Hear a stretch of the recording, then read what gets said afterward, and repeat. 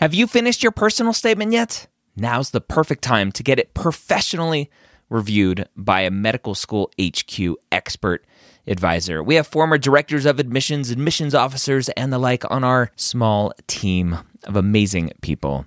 They have the inside knowledge from reading thousands and thousands and thousands, tens, if not 100,000 personal statements, going through the process and setting up the process for their whole committee. They know exactly what medical schools look for and the common red flags that can get your entire application thrown out.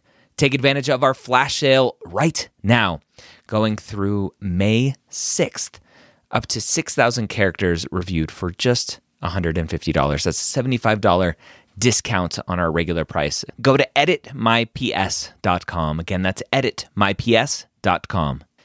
If you're applying to medical school in 2022 to start medical school in 2023, join me Wednesday or Thursday, Wednesday night at 9:30 p.m. Eastern, or Thursday at 11 a.m. Eastern at premedworkshop.com. Go register today. I'm going to show you how to tell your story in your application. Again, that's premedworkshop.com. If you are applying to medical school in 2022, be there or be square.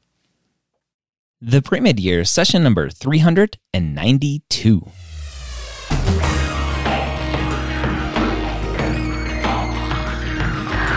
Hello, and welcome to the Pre-Med Years, where we believe that collaboration, not competition, is key to your success. I'm your host, Dr. Ryan Gray, and in this podcast, we share with you stories, encouragement, and information that you need to know to help guide you on your path to becoming a physician. Welcome to the Pre-Med Years. Thank you so much for joining me today. I'm excited to have a great guest with you, someone who, like myself, needed to apply to medical school twice. Someone like myself realized what it was, the mistakes that he was making in his application. And now he actually interviews students for his medical school. He actually teaches students the MCAT and USMLE prep at his medical school. We have a great guest, Armin, who is a dual degree MD MBA student at the University of Illinois College of Medicine. He was an MCAT tutor for Next Step Test Prep, which has now become Blueprint MCAT. If you haven't heard, right? Remember, Blueprint MCAT used to be Next Step Test Prep. So he's at Blueprint MCAT teaching. He's a tutor for the MCAT. He also sits on Blueprint MCAT's Pre-Med Advisory Council. And you'll realize why he sits on their advisory council after you realize the information that he has, the knowledge that he has, and how he looks at applicants and how he looks at students who are interviewing. It's very similar to how I like to look at students. And as I mentioned, he serves on the admissions committee at the University of Illinois College of Medicine and is an admissions consultant for Blueprint MCAT as well. So, without further ado, let's say hello to Armin. Armin, welcome to the Pre-Med Years. Thanks for joining me. Thank you, Dr. Gray. I'm happy to be here. Let's start with when you first realized you wanted to be a doctor. So, I guess that had to be somewhere between high school and college. I found a good knack for science. I just found it so interesting and intriguing, diving deeper into biology and chemistry. So I majored in biology, and I loved science. But as I went through our college, I wanted to do more than just influence individuals on a personal level. I wanted to create policies. I wanted to impact communities on a grander scale. And I was, struck between going into business administration and, something of that sort and versus becoming a doctor. And but my entire life, completely became solid in my sophomore year when I realized there was such thing as an MD MBA. So I chose that. I think it was my sophomore year of college, and I'm like, that's what I'm doing. What was it about the MBA portion that you were like, I can do everything I want? Why did you, number one, why did you think you needed the MBA versus quote unquote just being an MD? And number two, how were you exposed to that field? Yeah. So I think the major thing of having an MBA that would really achieve um, significantly more than on a grander scale in terms of impacting communities and creating policies would be the leadership aspects and the management classes that you take, and also networking that happens in medical school throughout my first 3 years of med school, which has been great, amazing. I've met extremely incredible, very intelligent people, but they don't teach you anything about like how healthcare works. What is, a deductible, or what is copay, and what is the step. What are the steps from when a patient enters into the healthcare setting to the point where they get billed? How many different gears have to grind in order for this process to be completed? Like, none of that occurs. Yeah. And I think in the management of the MBA portion, you learn more about process and design, and more about strategic management and leadership, and also networking. So I think those are some things that have really impacted me throughout my college career to come up with to go through this path. Yeah. And obviously right now, still being a rising MS4 as we're chatting, you haven't gone out in the quote unquote real world yet and practiced and running your own clinic or whatever that looks like for your future. A lot of students come into medicine very naively, very kind of with rose-colored glasses or whatever that saying is, thinking that it's just this amazing field and everything works all the time. And it sounds like you came in understanding that there's going to be this beast to manage. How did you know that? Yeah. So throughout high school and college, whenever I would shadow physicians and I'd tell them like I want to be a physician, they would always tell me like, why do you why like, why do you want to do that? And it would always intrigue me, like, this is such a noble profession, such an awesome thing that they're doing. Why is it that they're not happy or encouraging others?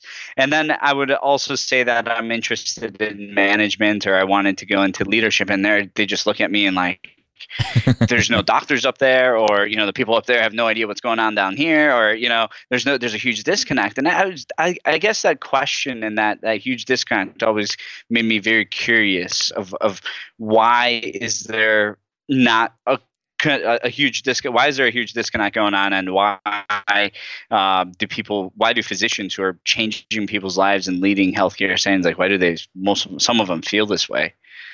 Yeah, that's definitely a lot of very common feedback that students get is like, are you sure you want to do this? There's a lot of burnt out doctors out there. There's a lot of jaded physicians out there. I think because they potentially went into medicine not fully understanding what it is on the other side. It's not all Grey's Anatomy and Scrubs, right? Yeah, that's true. So with your path, so you realize, there's this MBA program out there for the DO world. There's a DO MBA program out there. When you were applying to medical schools, what was that process like for you to apply to schools and go, hey, I'm applying to your MD MBA program? Is it as simple as that, or is it just a regular MD application and then you figure out the MBA part after? What was that like? So I have a fun story about my admissions. I had to apply twice, so I was welcome to the club. Everywhere. So I was rejected everywhere I applied to in my first year, and my personal statement really focused on the MBA aspect. That I wanted to go for an MBA. I wanted to go into leadership, and I guess maybe an MD can help me. And that'll put the nail in the coffin every time. Yeah. So that was not helpful. That was not a good idea. So in my second application process, I definitely revised my personal statement, focused more on the reasons of why to become a physician. And I did briefly mention that I have aspirations to go for a dual degree for an MBA. Okay. And in many institutions that I had contacted beforehand or done research into, the first primary focus was get into medical school first and then apply for the MBA. So I applied for several institutions, and the ones that I did was, you apply for the MBA program during your M1 year. Okay. So you would have to have acceptance. So that's what I did. And I applied for the MBA during my M1 year. Okay. Yeah. And that's relatively common. A lot of students get a little confused because it's like, well, dual degree, like the MD PhD, it's a separate application. I'm like, nah, most of the other dual degree stuff is just you apply once you're accepted. You'll figure it out then. So that's awesome. It's interesting. I'm glad you brought up your story because it comes up all the time when reviewing applications is talking to students. They're like, well, this is my passion. This is what I want to do. I'm like, they don't really care about what you want to do yet, right? They want to make sure you're going down this path for the right reasons. And for you focus so much on the MBA. They're like, does this dude even want to be a doctor? Or does he just want to go run a hospital and make lots of money, right? He can just go get his MBA and do that. So, and it's funny because of your position now as someone who interviews students for your university, the probably very similar traps that students, obviously they've gotten to the interview part with you, so their application's been reviewed and it's good enough to get to the interview part. But I'm sure those students are still falling into the same traps in an interview when you talk about why you want to be a doctor and a lot of those common type questions. What are you seeing from the interviewer side of it now, interviewing students, those common traps that they're falling into? So I guess one of the common traps would be, and this was one of my major traps too, was like the lack of emotional intelligence or self-awareness of the reasons why I'm pursuing this. Another one would be let's stop there because a lot of people will hear emotional intelligence, right? EQ as it's known, and not really understand what that means. How does that come across for you as an interviewer from the student? Absolutely. So it comes across as unconfident or unaware. For example, I love this question that I always ask students, and it's asked about diversity. And you go in to a room and you see the patient, and the patient is somebody who is culturally very different than you, and they look at you and say, "I don't want you to treat me." How would you respond? And the best response, peace out, see ya. One less note to write. No, that's not the right way. The best responses I've heard is, well, absolutely. I'll do my best to. I'll figure out if there's someone better. If someone else can help provide, I'm here to help you. And if I can't be the one who will service you, I will do my best to find that person in your position, in my position to be able to help you. The worst responses I've heard has been, "Why don't you want me to help you? Is there something wrong?" So it's taking yourself out of the situation and putting yourself into somebody else's shoes and being able to understand the other person's perspective. Maybe they feel uncomfortable sharing something, or they would feel more comfortable sharing aspects about their health or aspects about their socioeconomic statuses or their ways of life with somebody who is more culturally aware or share similar ideas or beliefs as them. How do you deal with that type of question? All right. And maybe this is getting a little bit too in the weeds. For students who come from different backgrounds, and I'll give you some context for that question. I was listening to an awesome podcast. I think it was a Freakonomics podcast talking about IQ tests, right? We're talking about EQ, about IQ tests. And there was an example given about a survey or something that was done asking people what would they do if they found a wallet full of money on the floor in a store. And the question brought a lot of different answers from different populations. And so those who were minority from disadvantaged backgrounds, those like an African-American person would say, well, I would leave it there, right? Because if I pick it up and try to turn it in, they're going to accuse me of being the one that stole it. And then you have those not from a disadvantaged background, not from a minority background going, I'd pick it up and return it because that's just, they're not immediately prejudiced against. So for that type of question, there's got to be a huge variation just from people's own experiences and background. How do you deal with that? Absolutely. The thing that I look forward for the most is the student putting themselves out of their own shoes and putting themselves in the mind of the patient or the person in question. So there's definitely a variation of responses of how it is that I'm going to help, but the student who's able to take themselves out of the situation and say, I want what's best for the patient, or I want, it's nothing about me. I'm not important here. The patient is who's most important here. That is the type of response that I'm looking for, or any variation that basically signals that type of communication. Awesome. Yeah, and that's right. That's the definition of empathy, is being able to put yourself in someone else's shoes and see from their perspective, feel from their perspective. Yeah. Awesome. So that was number one. Got a little back down in the weeds for EQ. What's next? Sure. So the next one that I feel like a lot of students are falling into traps for are not being professional enough. Mm-hmm. So professionalism is a huge, major role when it comes into medical school admissions and just throughout your journey as a medical student. It's something that carrying the title of a physician is a major responsibility, and it's a noble role that others will look up to. So you have to be able to carry that type of professionalism, and that that goes beyond just being completely like punctual all the time. It goes being able to have the correct attitude, the good attitude of wanting to help others, of being delighted to be where you are. I guess professionalism also means being aware of what it means to be a medical student, the struggles that are involved, and the bigger reason of why you're doing this. So if people come in and say, for example, my parents are doctors, my family's a doctor, everybody is a doctor, so I'm just next. Like, that doesn't mean much. It's like, why do you want to be one? Yep. So I think professionalism is a next major trap that students fall into. Yeah. What do you mean? Why do I want to be one? I like science. I want to help people. I have a 3.9 GPA and a 515 MCAT, so obviously I should be a doctor. Yeah, I heard that many times. It's funny. Like students hopefully listening to this podcast don't fall into those traps, but it's out there all the time. It's very, very pervasive. All right, so that's number two. What other kind of common mistakes are you seeing as an interviewer? Being able to open up about yourself and just get away from academic things. For example, the class coming in, what I'd like to see is a diversity in terms of experiences.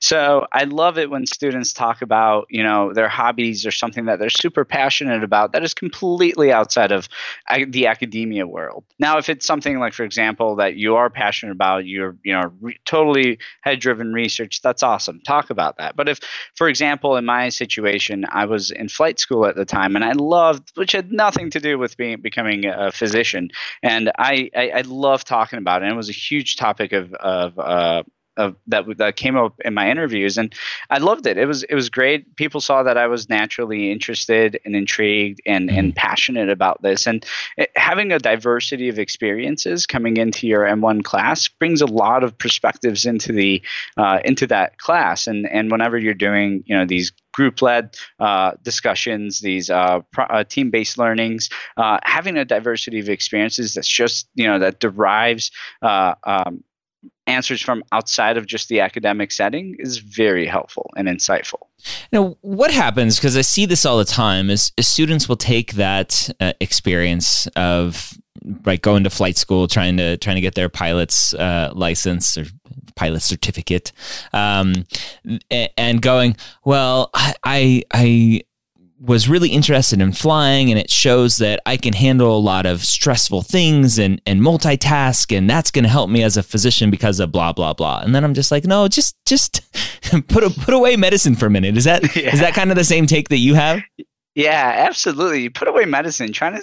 Stop trying to relate everything to medicine, right? So tell me about you. Yeah. What do you like? I know at 24/7 you're not thinking about medicine. That's what they think you want to know. I want to know the individual coming in, and I want to know that the individual coming in or the student coming in is someone who's has good intentions, is focused right outside outside of just academically. They have strong support networks. They have de-stresses or hobbies that they can enjoy that throughout this rigorous curriculum, it could get them out of that, forget that they're in this rigorous curriculum for a little bit when they go and participate in this hobby that they have. That's what makes a successful medical student. You have to be able to have all of those support networks, hobbies, de-stressors, and the way to stay balanced. Yeah, that's awesome.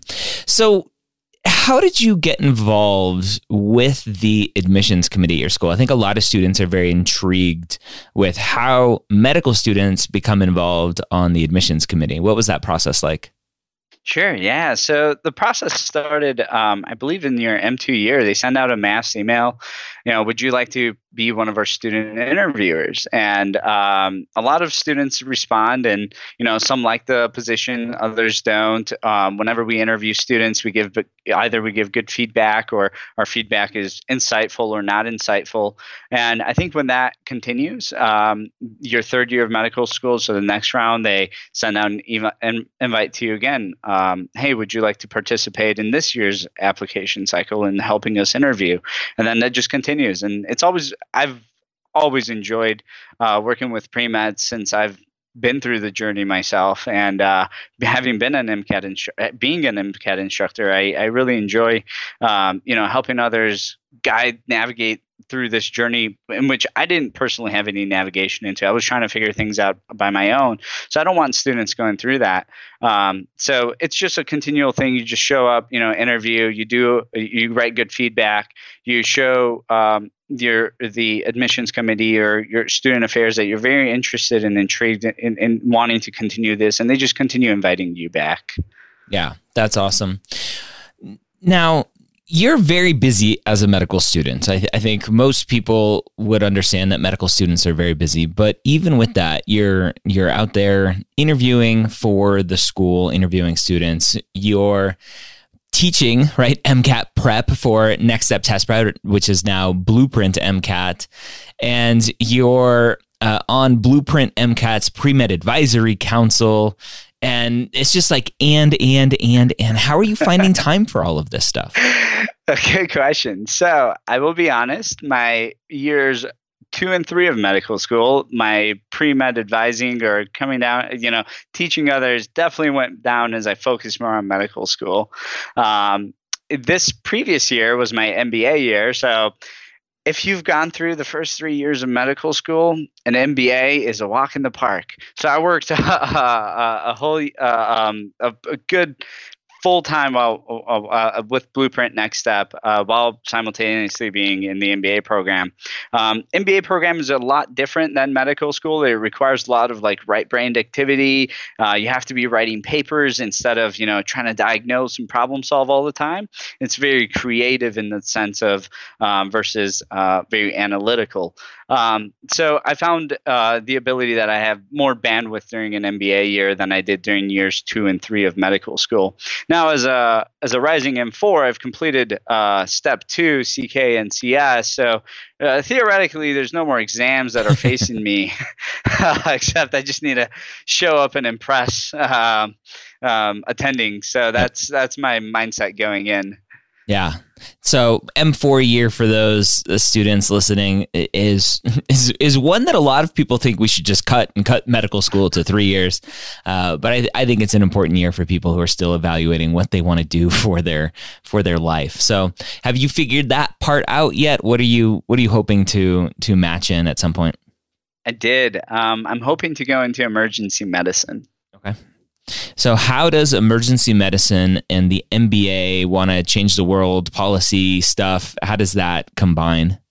Yeah, so I've seen a lot of over this last summer, I did a graduate internship in a major healthcare institution out here in Chicago.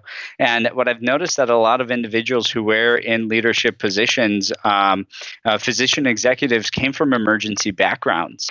And that was really shocking and surprising to me. And what I really noticed is that emergency tends to be more of it doesn't really have that continuity of care. So, it's shift work. So you clock in and you clock out. So outside of those working hours, you have the the mental ability to be working on other projects, and also having to prioritize and not really and being able to manage crises as they come in tends to parallel a lot of what happens in the executive in the business world. So I feel like what I've noticed is that I have a lot of emergency tends to really build a lot of individuals that go out into leadership. So I have a lot of respect for that residency and that type of training. So that's something that I just wanted to pursue. Yeah, it seems like the ER docs are the ones that have all of the free time because it is the shift work that they're doing. It's crazy. It's like 15, 16-ish shifts a month is full time for them, which is awesome. I like the fact of going home and not worry about being called in, and I can focus, being at home. Yeah. Yeah, that's a nice part of emergency medicine. It's interesting, right? There literally is a field out there for everyone, depending on what traits, like personal traits they have, what they enjoy, what kind of floats their boat. So I'm glad you found what you wanted early on. I want to ask you, it's an interesting angle, kind of what biggest mistakes that we were talking about earlier. But what is one thing that you've seen that's like an immediate, as soon as a student says it or does this thing, is like you immediately know at that point they're not going to get accepted. Like you're not going to recommend them for an acceptance. I think it would be, if I would have to say, if there's one thing that I see that would kind of deter me from recommending an acceptance, would be a lack of self-confidence. Medical school is very difficult, and definitely going into medical school, everybody, including, myself, and I know all of my friends, have felt imposter syndrome. Like somehow, somewhere, we accidentally got accepted. Yep. We don't belong here. And that does happen. Ask Mayo if that happens. It's a normal feeling. And when you're going through it, it doesn't feel like it, but it doesn't feel like it's normal. It feels very like you're the only person that's feeling this way. But imagine feeling imposter syndrome on top of already feeling the lack of self-confidence. That would really, really set somebody up for failure in that aspect. Yeah. So, I'm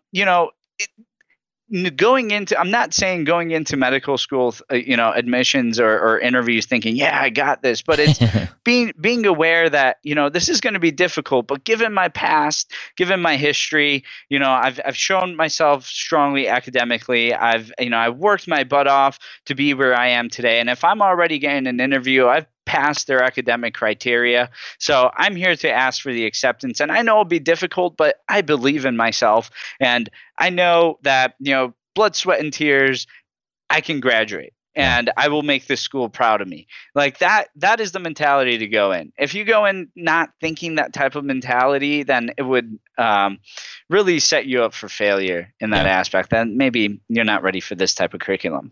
And I want to kind of separate the difference between lack of confidence and being nervous on interview day. How do you see students who come in nervous? How are students correcting themselves or fixing themselves or getting their composure to actually perform well when you see them coming in nervous? Absolutely. So being nervous is completely normal. You would have to be crazy to not be nervous on a medical school interview. What I've noticed is a lot of students, take a moment, take a deep breath. I've noticed students in which like they're visibly nervous, they're trembling, and I'm not there to make you nervous, right? So I tell them, I'm just a student interviewer. I'm here because I want to help you, and I just want to get to know you a little bit better. So it's a little bit more relaxed, Yeah. And other students, you could really tell their nervousness when they start talking about grades and trying to compensate for maybe like that, that one low grade that that one C in Orgo. Darn it. And I remind them that if you're here for the interview, you've passed that criteria. I don't care about your C. I care about who you are. And I just want to put a face to this application. I want to put a face to this story, this personal statement that you wrote, and the reasons of why you want to go here. And I just want to get to know you a little bit better. And that seems to kind of really relax students down. So things that I've really just ways to really reduce that nervousness is that, one, you've passed the academic criteria. Two, they want to get to know you. Don't be fake. Just be yourself. Smile. Try your best to remember everyone's name. Take a deep breath. And, it's very comfortable. The more comfortable you become, the easier it is for that conversation flows like wildfire. And the easier that those 20 minutes just fly by and you're like, wow, that was quick. And I hope I did well. Yeah. A lot of students think that a flub is going to keep them from getting in. Talk about kind of the lack of perfection that you see day in and day out interviewing these students. Absolutely. There are students who took, I think one of the major things that I've seen is students who've been trying to, talk about that they were forced to take a semester off, or they didn't do so hot one particular semester due to extraneous circumstances, and that's normal. Life happens. What we really care about most and what I look for is progress. In medicine, I tell my students all the time, we celebrate progress, right? So, you don't need to be perfect. We want to see progression and the ability to overcome adversity. So if you have a C in Orgo, or if you have a flub going on, show me how it's impacted you, what you've learned from it, how you've grown from it, and how you are a better person today because of that, and how you will be a better student tomorrow because of that, and how the skills that you have learned to cope with that will allow you to cope with more adversity as you progress in your path forward. Yeah. So it's interesting that you mentioned the kind of like life happens, because it was Dr. Amiri who I had on the podcast, the director of medical college admissions at the University of Illinois at Chicago, but I think she oversees all of the campuses as well.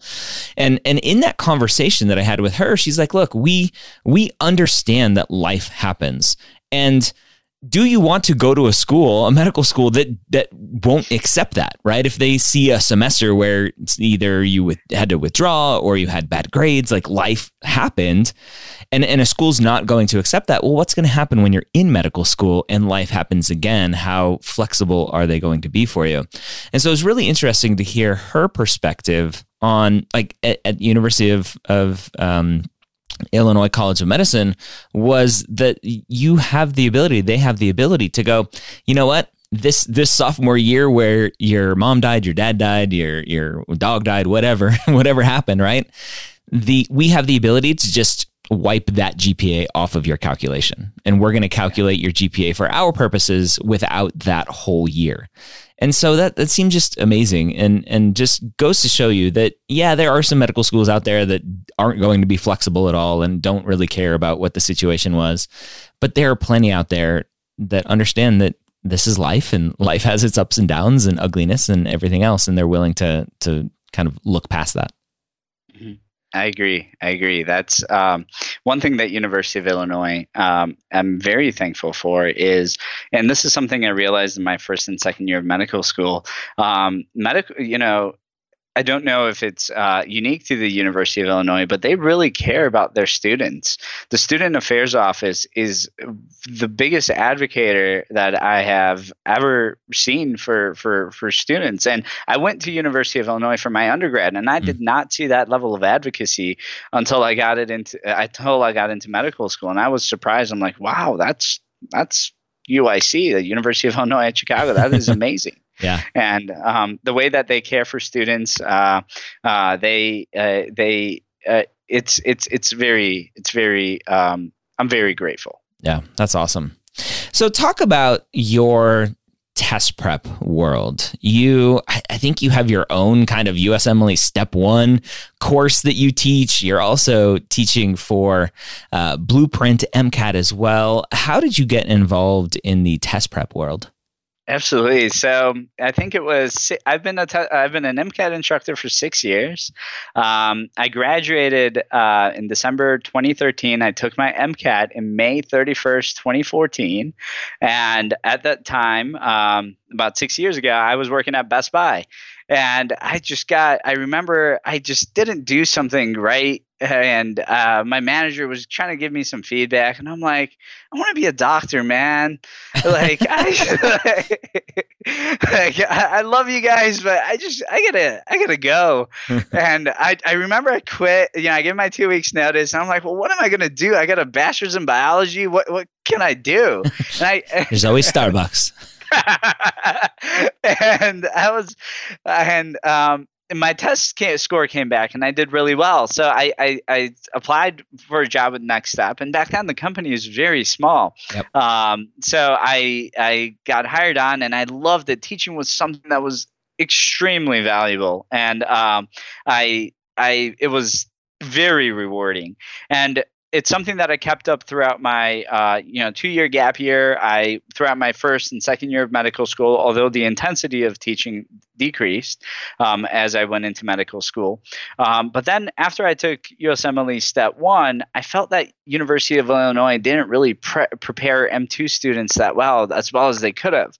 So I went to student affairs and also to the Dean of Medical Education, and I had this crazy proposal that if you give me the chance and I'm willing to, work my butt off to help create a review course for Step 1 so future M2 students at UIC wouldn't have to, go through the same darkness that I felt like our class went through. Winter is coming. Yeah, pretty much. And this is what I mean. Student Affairs was very encouraging. The Dean of Medical Education said, well, we have a team of TAs, this team, and you work together to help build this. And we did. I'm very grateful for the team that we had. We built this USMLE Step 1 review series that we held it for 6 weeks straight. We had Tuesdays and Thursdays for 2 hours, 6 to 8 p.m.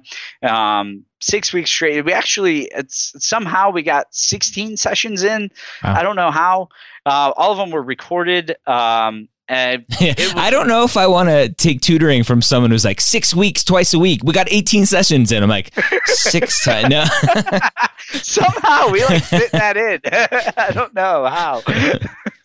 But and every subject every day was very symptom focused instead of organ structure focused. So for example, today was chest pain. So all the causes of chest pain, the pathophysiology, treatments involved, pharmacology based on any reasons for myocardial infarctions or mechanism. So it was everything not organ based, but symptom based. Is that the structure of the curriculum at University of Illinois? No, it is actually the structure of curriculum is very organ based, and that's what I felt like did not prepare us because USMLE Step 1 is very symptom based. Yep. Patient comes in with chest pain, yada yada yada. What do you do? Yeah, right. So it's like, well, chest pain could be epigastric, could be cardiovascular, could be respiratory, right? We need to think about them all simultaneously and rule out some of these medical ailments as we learn more about the history. But we have to consider all of them simultaneously instead of independently. So that's how we structured the review series, and it became very successful. And it was accessed, from what I saw, using data on Blackboard and whatnot. About 80% of the entire class accessed them and used all of our resources, which is wonderful. That's awesome. What is it from the MCAT side of it, right? The MCAT for a lot of pre-med students, especially those from disadvantaged backgrounds, underrepresented backgrounds. What are you seeing from an MCAT side that are some quick, easy wins for a student to start implementing today that may have an effect on their score tomorrow? Absolutely. Connecting a lot of things together. So, for example, one professor told me everything in life is physics.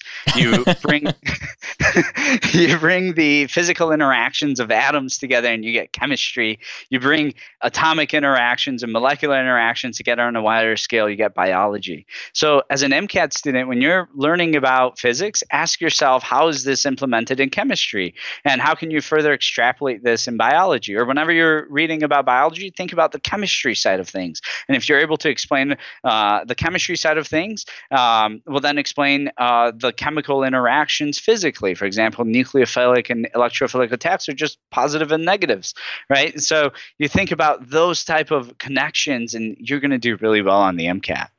Yeah, the MCAT is a beast for a lot of students. It was for me. I know I hated the cars section, or back when I took it, the verbal reasoning section.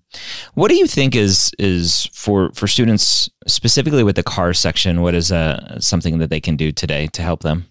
Because that's not physics that they can connect with cars. Yeah, that's correct. That's a good question. One thing about the cars section is I tell my students this. Imagine you're very busy, you're a pre-medical student, you need 32 hours in a day, and you're forced to read this thing. I want you to go in with the attitude of, why are you telling me this? And why are you wasting your life trying to write this thing?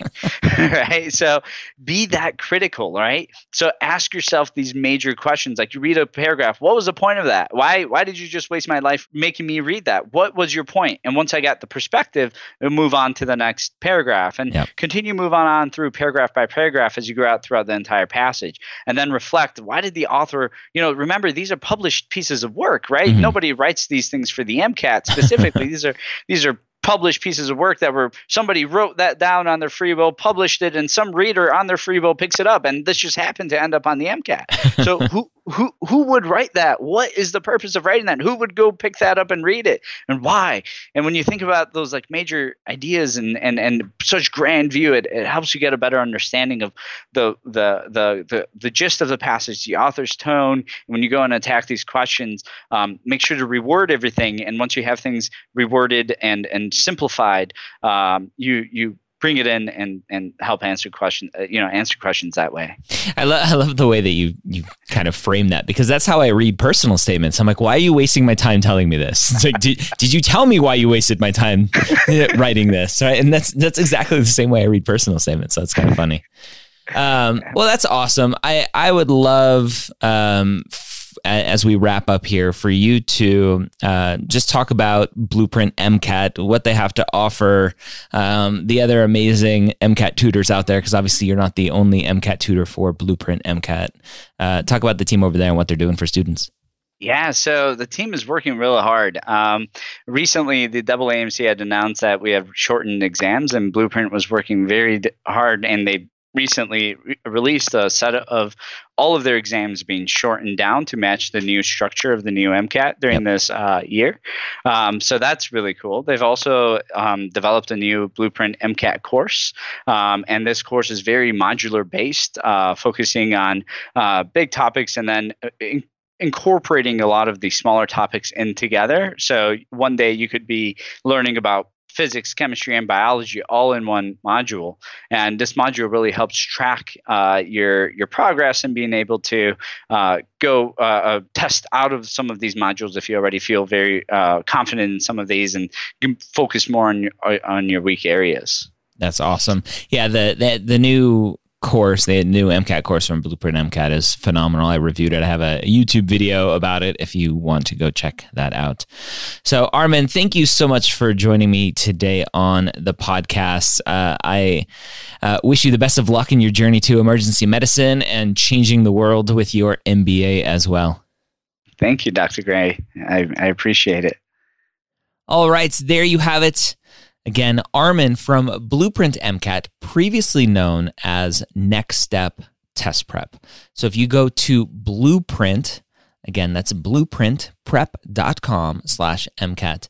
That'll take you to where all of the new goodies are, including the course that Armin was talking about. I reviewed that course if you want to check it out. If you go to mcatcoursereview.com, I have a blog post there that has a YouTube video embedded as well that shows you what I have done and what the course is all about. So again, blueprintprep.com/MCAT will take you to where you need to go. Again, go check out their course, amazing new course, and my review of it. I hope this was helpful for you. Armin obviously is very knowledgeable when it comes to the application process, to being a good interviewer, to telling your story and not just saying that you're really interested in being an MBA student and, oh yeah, I guess patients are okay too. And is obviously a great teacher and tutor when it comes to test prep, having formed his USMLE course at the school and also being an MCAT tutor. So hopefully this was helpful for you, and I will see you next time here on the Pre-Med Years.